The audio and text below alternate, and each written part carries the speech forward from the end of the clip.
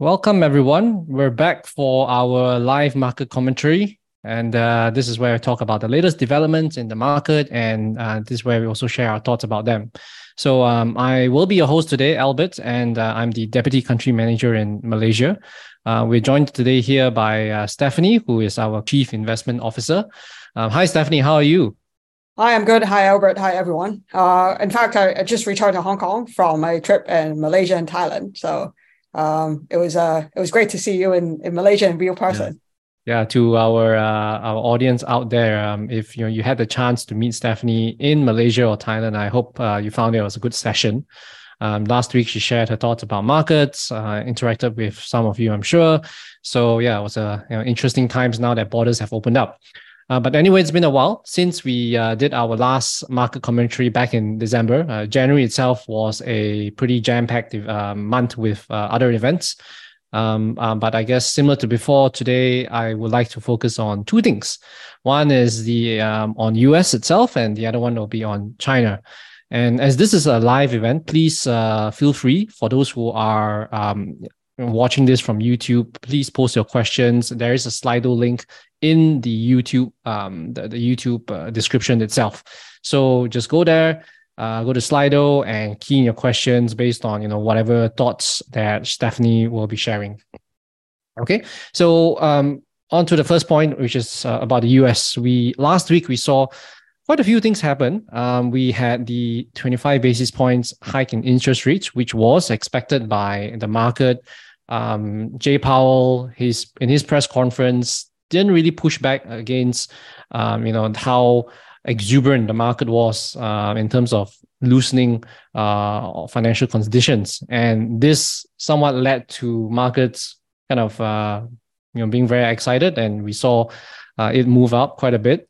And towards the end of last week, on Friday, we also had strong economic data in terms of the non-farm payrolls. We also had average hourly earnings, also all beating expectations. And lastly, yesterday night, we had Jay Powell at the Economic Club of Washington. That's where he gave his thoughts, and he mentioned that, we're at the beginning of a disinflation stage, and further rate hikes will be needed if we see very strong labor market out there.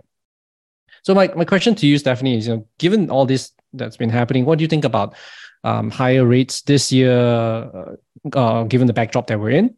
That's the first part. And the second part is, we have been on a year of higher interest rates, especially coming out of the US. So markets are expecting a recession. Are we then likely to see a rate cut coming in the later half of this year? Yeah, it's all a bit confusing. I think the messages that we got last week from both the Fed and also from the data release on Friday in terms of the labor market. So I mean, let's take it kind of one by one. So I think before last week, of course, the markets have rallied in terms of both bonds and equities. If you look at bond yields, I mean, they've come off quite significantly over the last kind of 2 months or so. And that's because the market has been increasingly pricing in a soft landing scenario where inflation is coming down, but also growth is not as bad as feared. And that's because if you look at US CPI number, it has come off the peak. And when we kind of last discussed this trend, I think we were in the same camp saying that, I mean, inflation should come down. But also, I mean, the market participants and ourselves included tend to look at a moving average. So you need a few months of data to confirm a change in trend. So I think what the market got was, over the past few months, I mean, there has been a change in trend. And that, I mean, inflation seems to be a worry of 2022. So as we have said in our market outlook as well, we think inflation concerns would mostly be, I guess, more subdued this year. But this year, the focus of the market actually returns to growth. And so the market has kind of concerns have been gyrating between, are we going to get a soft landing, or are we going to a much harder recession? And this is guided by different types of data. So I think if you look at the range of growth indicators or data that we can look at, there are some leading indicators and there's some lagging indicators. So in terms of leading indicators, for example, One of the best ones that we also like to look at a lot is the PMIs, the Purchasing Managers Index. In the US, it's called the ISM, Institute of Supply Management Index. And that, typically leads the economic cycle because it's basically a monthly survey of the purchasing managers in the industry, in the supply chain. So if the economy is strengthening or weakening, they would be the first ones to feel it. And every month, basically, the ISM, for example, asks these purchasing managers or asks these participants in the supply chain, how do you feel about the current economic situation, and how do you think about the future situation? Do you see inventories rising? Do you see prices rising, coming off, et cetera, et cetera? So, this actually gives a pretty good leading indicator of where the economy is going. And when we look at this indicator in the US, it has been going down in the past few months. And recently in December, it actually crossed the 50 line. I.e., when this ISM number is below 50, it means that the economy is actually in a contraction. When it goes above 50, it means that the economy is expanding. So then, we all know that the economy is actually slowing down. And if you look at the US manufacturing ISM, it's actually slowed down to a level which is quite alarming. So compared to the last time when we had such a big slowdown, that was actually back in 2020. When we had the COVID, stopping of the economy and preventing people from going to work. So, on the one hand, this data has been quite alarming. On the other hand, on Friday, we got the payrolls data, right? Payrolls actually was a blowout. The consensus or the market was looking for around 300,000 increase in non-farm payrolls. The actual number actually came out to be 510. So that actually beat consensus quite a lot, and unemployment rate is actually at all-time low. So you may ask, why is there such a big difference, right? One piece of data is telling us the economy is actually contracting. The other piece is telling us it's quite strong. So when we look at the different types of data, some is leading, some is lagging. And from our analysis, actually, the payrolls data is quite lagging, i.e., if you think about companies, people tend to be the last cost item that you cut. Like, you try to keep your employees as long as possible, as your business can still sustain. So that explains why payrolls is still so strong, while we're already seeing the leading parts of the economy falling into a contraction.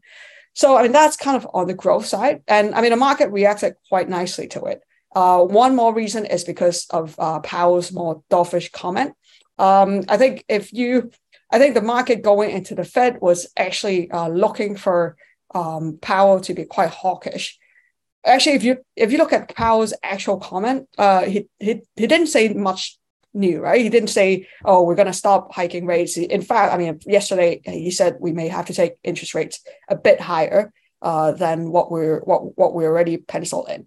So if you look at the Fed's own projection, they're projecting two more, sort of like a 50 basis points more rate hike at 5.1, and then basically they project to be staying at 5.1 for quite some time.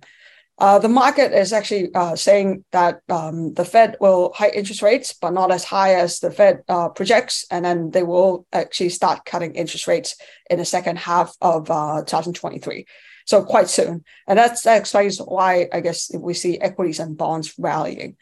If we look at this scenario, it's actually quite an optimistic scenario in our view, because of the lagging nature of the payrolls data. So I think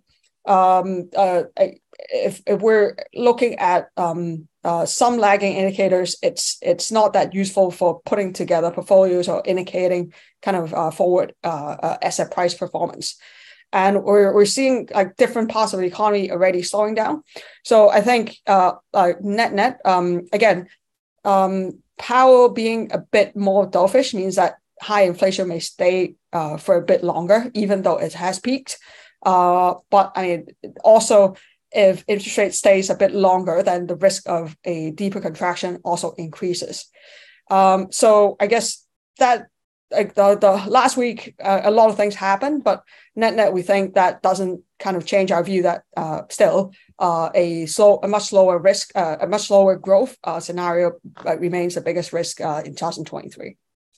All right, so that's for the U.S. economy aside, but also I guess on the back of it all, there's another interesting thing happening on the other side of the world, which is China itself. So there's been a lot of I guess people happy about China reopening. In terms of economic numbers, we have also seen their manufacturing and services PMI, which went from below 50 to above 50, signifying an expansion. We are also coming out of the Lunar New Year from China, so that's where the economy kind of pretty restarts again. So given this whole reopening from them, the positive spill over to trade partners like in the Southeast Asia or even Europe, could we avoid a recession or even a soft landing that you talked about earlier, and instead, things won't be as bad as feared? Yeah, I think if again, we like to look at the data, and China also has its own PMI. So if you look at the PMI, indeed, as Albert mentioned, it has climbed above 50. So it means that the economy actually started expanding. However, it's also quite choppy in the last few months. So if you look at a kind of 3-month average, it's still below 50. I mean that it's, we don't have a clear signal that the trend has changed. Having said that, however, of course, we've seen a lot of policy coming out from China, including the reopening, and also, I think more importantly, we've seen sort of relaxation in some of the tightening policies. For example, for the property sector, and then also they injected quite a lot of liquidity into the whole system. So this is in contrary versus the US. And I mean, that was one major reason why we kind of upgraded our view on emerging markets, including China, in our December reoptimization of the portfolios, like to bring it kind of more market weight. I think if you look at the implication of China's recent policies and reopening, I think it's quite likely that we've seen a trough in terms of China's economic growth. However, to have a sustained kind of uptrend, we need stronger kind of, growth drivers from different industries. And I guess from a growth perspective, if you think about China in the past 2 decades or so, property actually contributed 30% to GDP every year. And then obviously in the past few years, internet was also a big kind of growth driver, and they employ a lot of people. The structural change is that, I mean, China cannot afford to stimulate property again.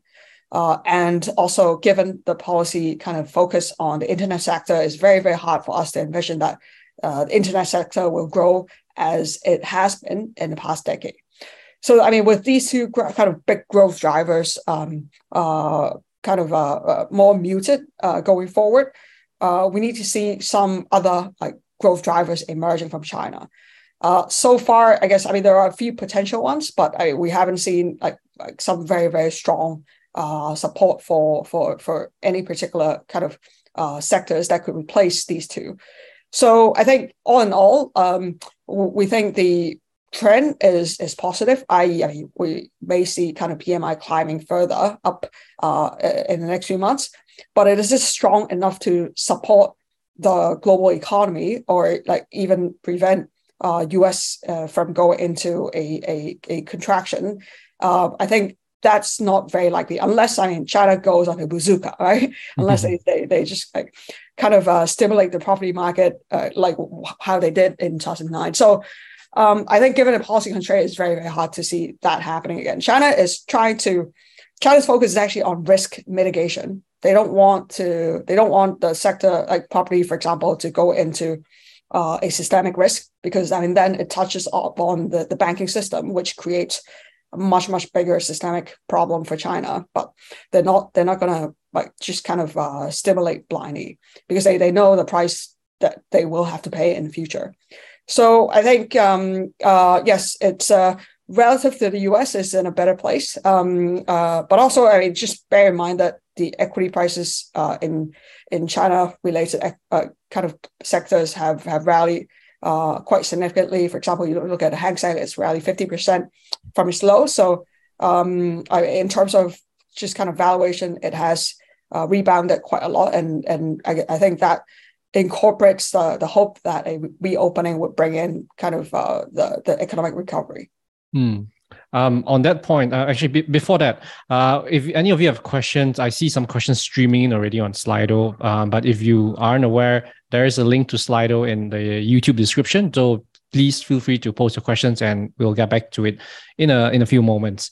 But yeah, on the whole reopening on China itself, Stephanie, do you foresee any risks from that? I.e., if inflation picks up again, are we going to be back on a path of rate hikes going forward?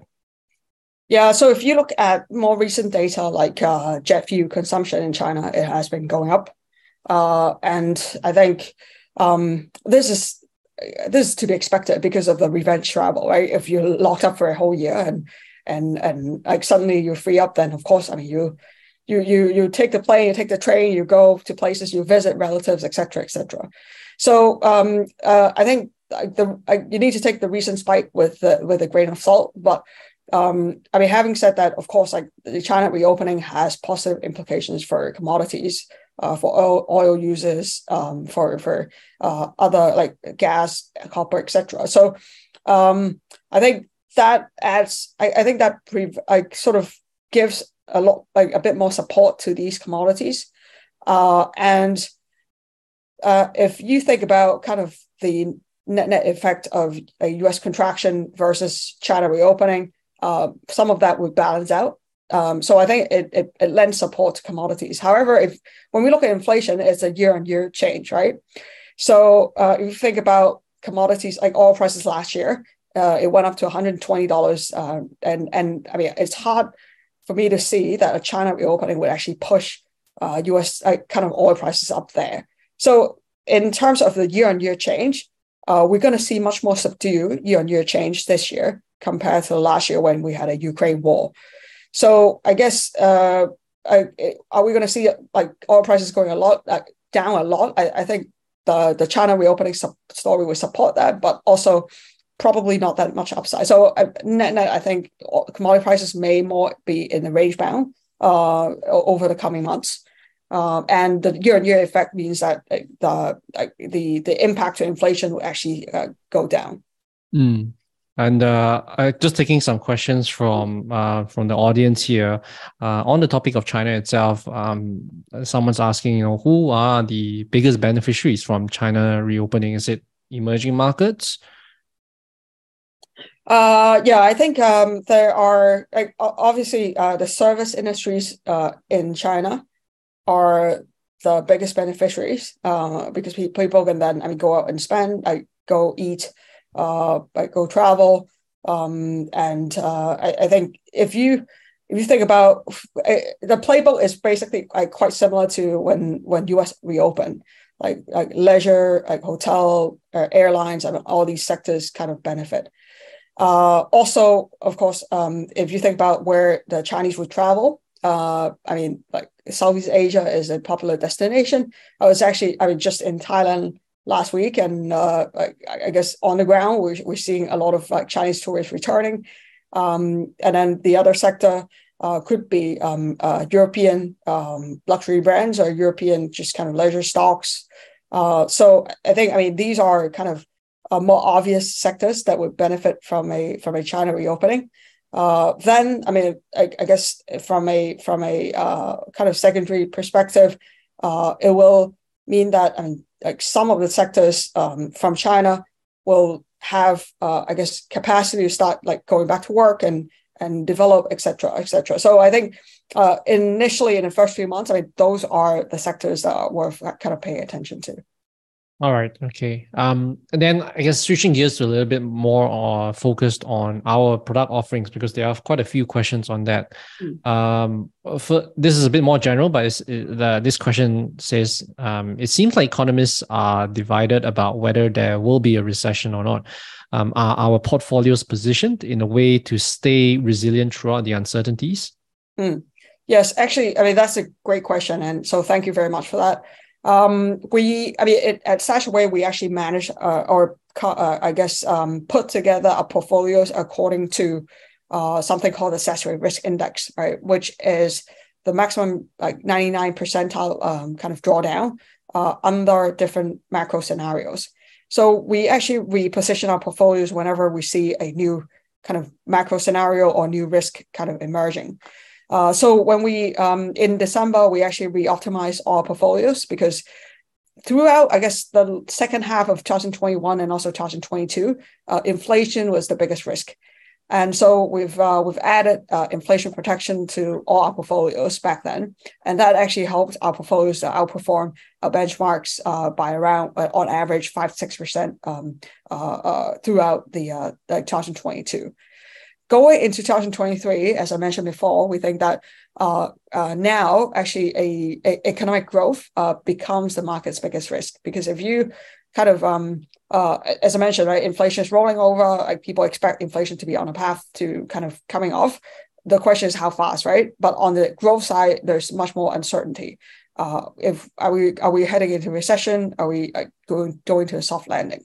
So when we optimize our portfolios, we make sure that when we put together different asset classes under this kind of growth slowing down, inflation still high, but it's rolling off scenario, that the worst case kind of drawdown would not exceed our SRI level with a 99% confidence. So that's how we manage our portfolio. So for people who are concerned about drawdowns, I think this is what we've done to make sure that the downside is protected. Great. And I guess on that point, we've got a question here. I was asking about interest rates. Do you expect interest rates to rise much more? And because of that, should I be adding more to StashAway Simple, which is one of our offerings? Yeah. So I think in terms of US interest rates, so there will be two more meetings, I guess, where the Fed will hike 25 basis points, given what we're seeing now in the data and everything. So the next Fed meeting is in March. So it's the Fed is expected to hike 25 basis points at March, and then afterwards in May, there's going to be a second meeting.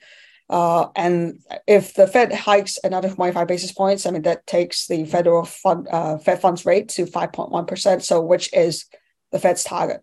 I mean, we think it's quite likely that they will do the 2 times interest rate hikes and just kind of stay there for a while and observe the data. I mean, in that scenario, I think if you look at Simple Plus or like kind of fixed income products right now, the yield on these products are actually quite attractive. The reason is because when we think about valuation for bonds, you need to compare it with inflation. So, of course, today's inflation is still fairly high. It's kind of around 5 to 6%. But I mean, the inflation, given the Fed's tightening, should come off. And long term, I guess if you think about kind of longer term inflation, around maybe 3% or so, or even lower, a kind of interest rate of 4 to 5%, it's actually quite attractive because you're earning like 1%, 2%, so-called like real interest rate. So I guess, and also secondly, in terms of this year's environment, given all the uncertainty and potential volatility in equities, bonds tends to be a lot more stable. Right? We all say, like, I mean, when we talk about bonds, it always sounds very boring because I mean bonds are boring. Bondmans are typically like not the most colorful guys I guess on Wall Street. because I mean that is exactly what bonds provide, right? They provide stability. So I think if you look into your own asset allocation, if there's I guess if there's a more allocation to equities or kind of more risky assets, then I mean this year it's worth thinking about, oh, should I add some more bonds to kind of balance out the risky assets and just build a more diversified portfolio. Yep. Maybe for those of you who are listening but aren't sure what Simple or Simple Plus is, at least Stashaway Simple is like a cash management fund that we offer. Essentially, it's a way to earn a little bit of interest rather than just keeping in the bank and not making your excess cash sweat for you. So that's how you can benefit from it. And if you need to withdraw it at any point in time, there's always that flexibility. So there is no lock-in period. All right. Next question is by this person. He says, I have a flexible portfolio and I have added more exposure to China and emerging markets. However, despite the gains, I guess from the past few months, the weakening dollar has negated the growth. So what are your strategies on this, Stephanie? Yes, I think, I mean, depending on kind of your home currency, I guess, like the dollar impact could be big or small. So I'll just say a few things. Number one, renminbi also strengthened against the US dollar, and that also contributed to the increase in the allocation to China in the flex portfolio. Because if you think about even though I mean you may think about your portfolio in US dollar, the underlying equities, the underlying companies actually operate in renminbi. So I think for you, you need to think about if you look at it from a kind of China currency versus your home currency basis. I mean that it may not have changed that much because a lot of the Asian currencies move was driven by actually the dollar weakness or the renminbi strength. So it kind of moved in tandem. So you need to take that into account. When you take that into account, actually, currency effect is not that big. Secondly, I would say that if you have a portfolio that is predominantly home currency, maybe it includes all your assets, right? It includes your house, includes your other investments locally. Then, I mean, having some like kind of exposure to US dollar can actually help you diversify your risk. Currencies tends to be a kind of a zero-sum game. So if you look at like long-term charts of the US dollar, it fluctuates up and down, right? Every cycle, when it's an up cycle, it goes up like 25%. When it's down cycle, it comes back like 25%. So net, over a long-term basis, I mean, the currency fluctuation actually cancels out each other. And because I mean, currency is actually quite different from equities and bonds. Equities and bonds tend to go up over time because for equities, you're actually earning the economic growth or the earnings growth of the company. For bonds, you're actually earning interest rates. However, FX is basically a zero-sum game. It's one currency versus the other. So over time, it doesn't tend to go up and it just stays flat. So of course, like within that, there are some big cycles, but I would encourage everyone to think about like the home bias, the home currency exposure versus maybe getting some US dollar. So that's your Stephanie's view on in terms of currency. And I guess the last question, because we're kind of running out of time, which is a little bit more on Stashaway as a company itself. So the question is, seems like we are in everything right now. When I presume when this person asks and says that we're in everything means we have different offerings out there, from general investing portfolios to flexible portfolios. So Stephanie, what is kind of the direction of the company or Stashaway this year?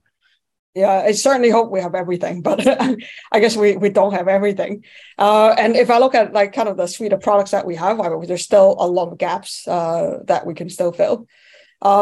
And of course, when we first started out in Singapore, like 6-7 years ago, we only had the general investing portfolios. We only had a few products. As the company grow, as our client base grow, I think we have like different client needs that we're trying to serve. So hence, that's why we've launched Simple Plus, which has been very, very successful over the years for very, very ultra kind of low risk investors. We have thematics for high risk investors. Now we have like Flex for people who like to just kind of do a bit more customization on their own. We also have BlackRock for investors looking for like an alternative to the statutory managed portfolios. And so I think if I think about like just kind of all the different portfolios, they cater to different risk needs and different kind of investor type needs. But I think central to Stashaway is still our EUM managed portfolios. And that's why we're paying so much attention to what's happening in the macro world, in different asset classes, in different regimes, in data, and how to enhance our EUM managed portfolio performance as well. So I mean, I think there is not a move away from like being very, very diligent on our portfolio management. And in fact, we've expanded our investment team quite a lot by hiring people, hiring senior macro analysts, quant analysts in the team to take care of portfolio for everyone. So, I mean, I think it's a good change, or it's a good kind of evolution for the company to have more like on our platform. But I think we're also increasing our resources so we can actually look after all the products. All right. So there's a little bit of insight into, I guess, where we're heading as a company at Stashaway. But anyway, that's our time's up. Thank you so much to everybody for tuning in. Thank you for your questions. Thank you, Stephanie, for sharing your thoughts. This is the live market commentary event for February. We will be doing another one next month. So we'll see you all. In the meantime, thank you again. Do stay safe and take care, everybody. All right. Thank you. And we'll talk again soon.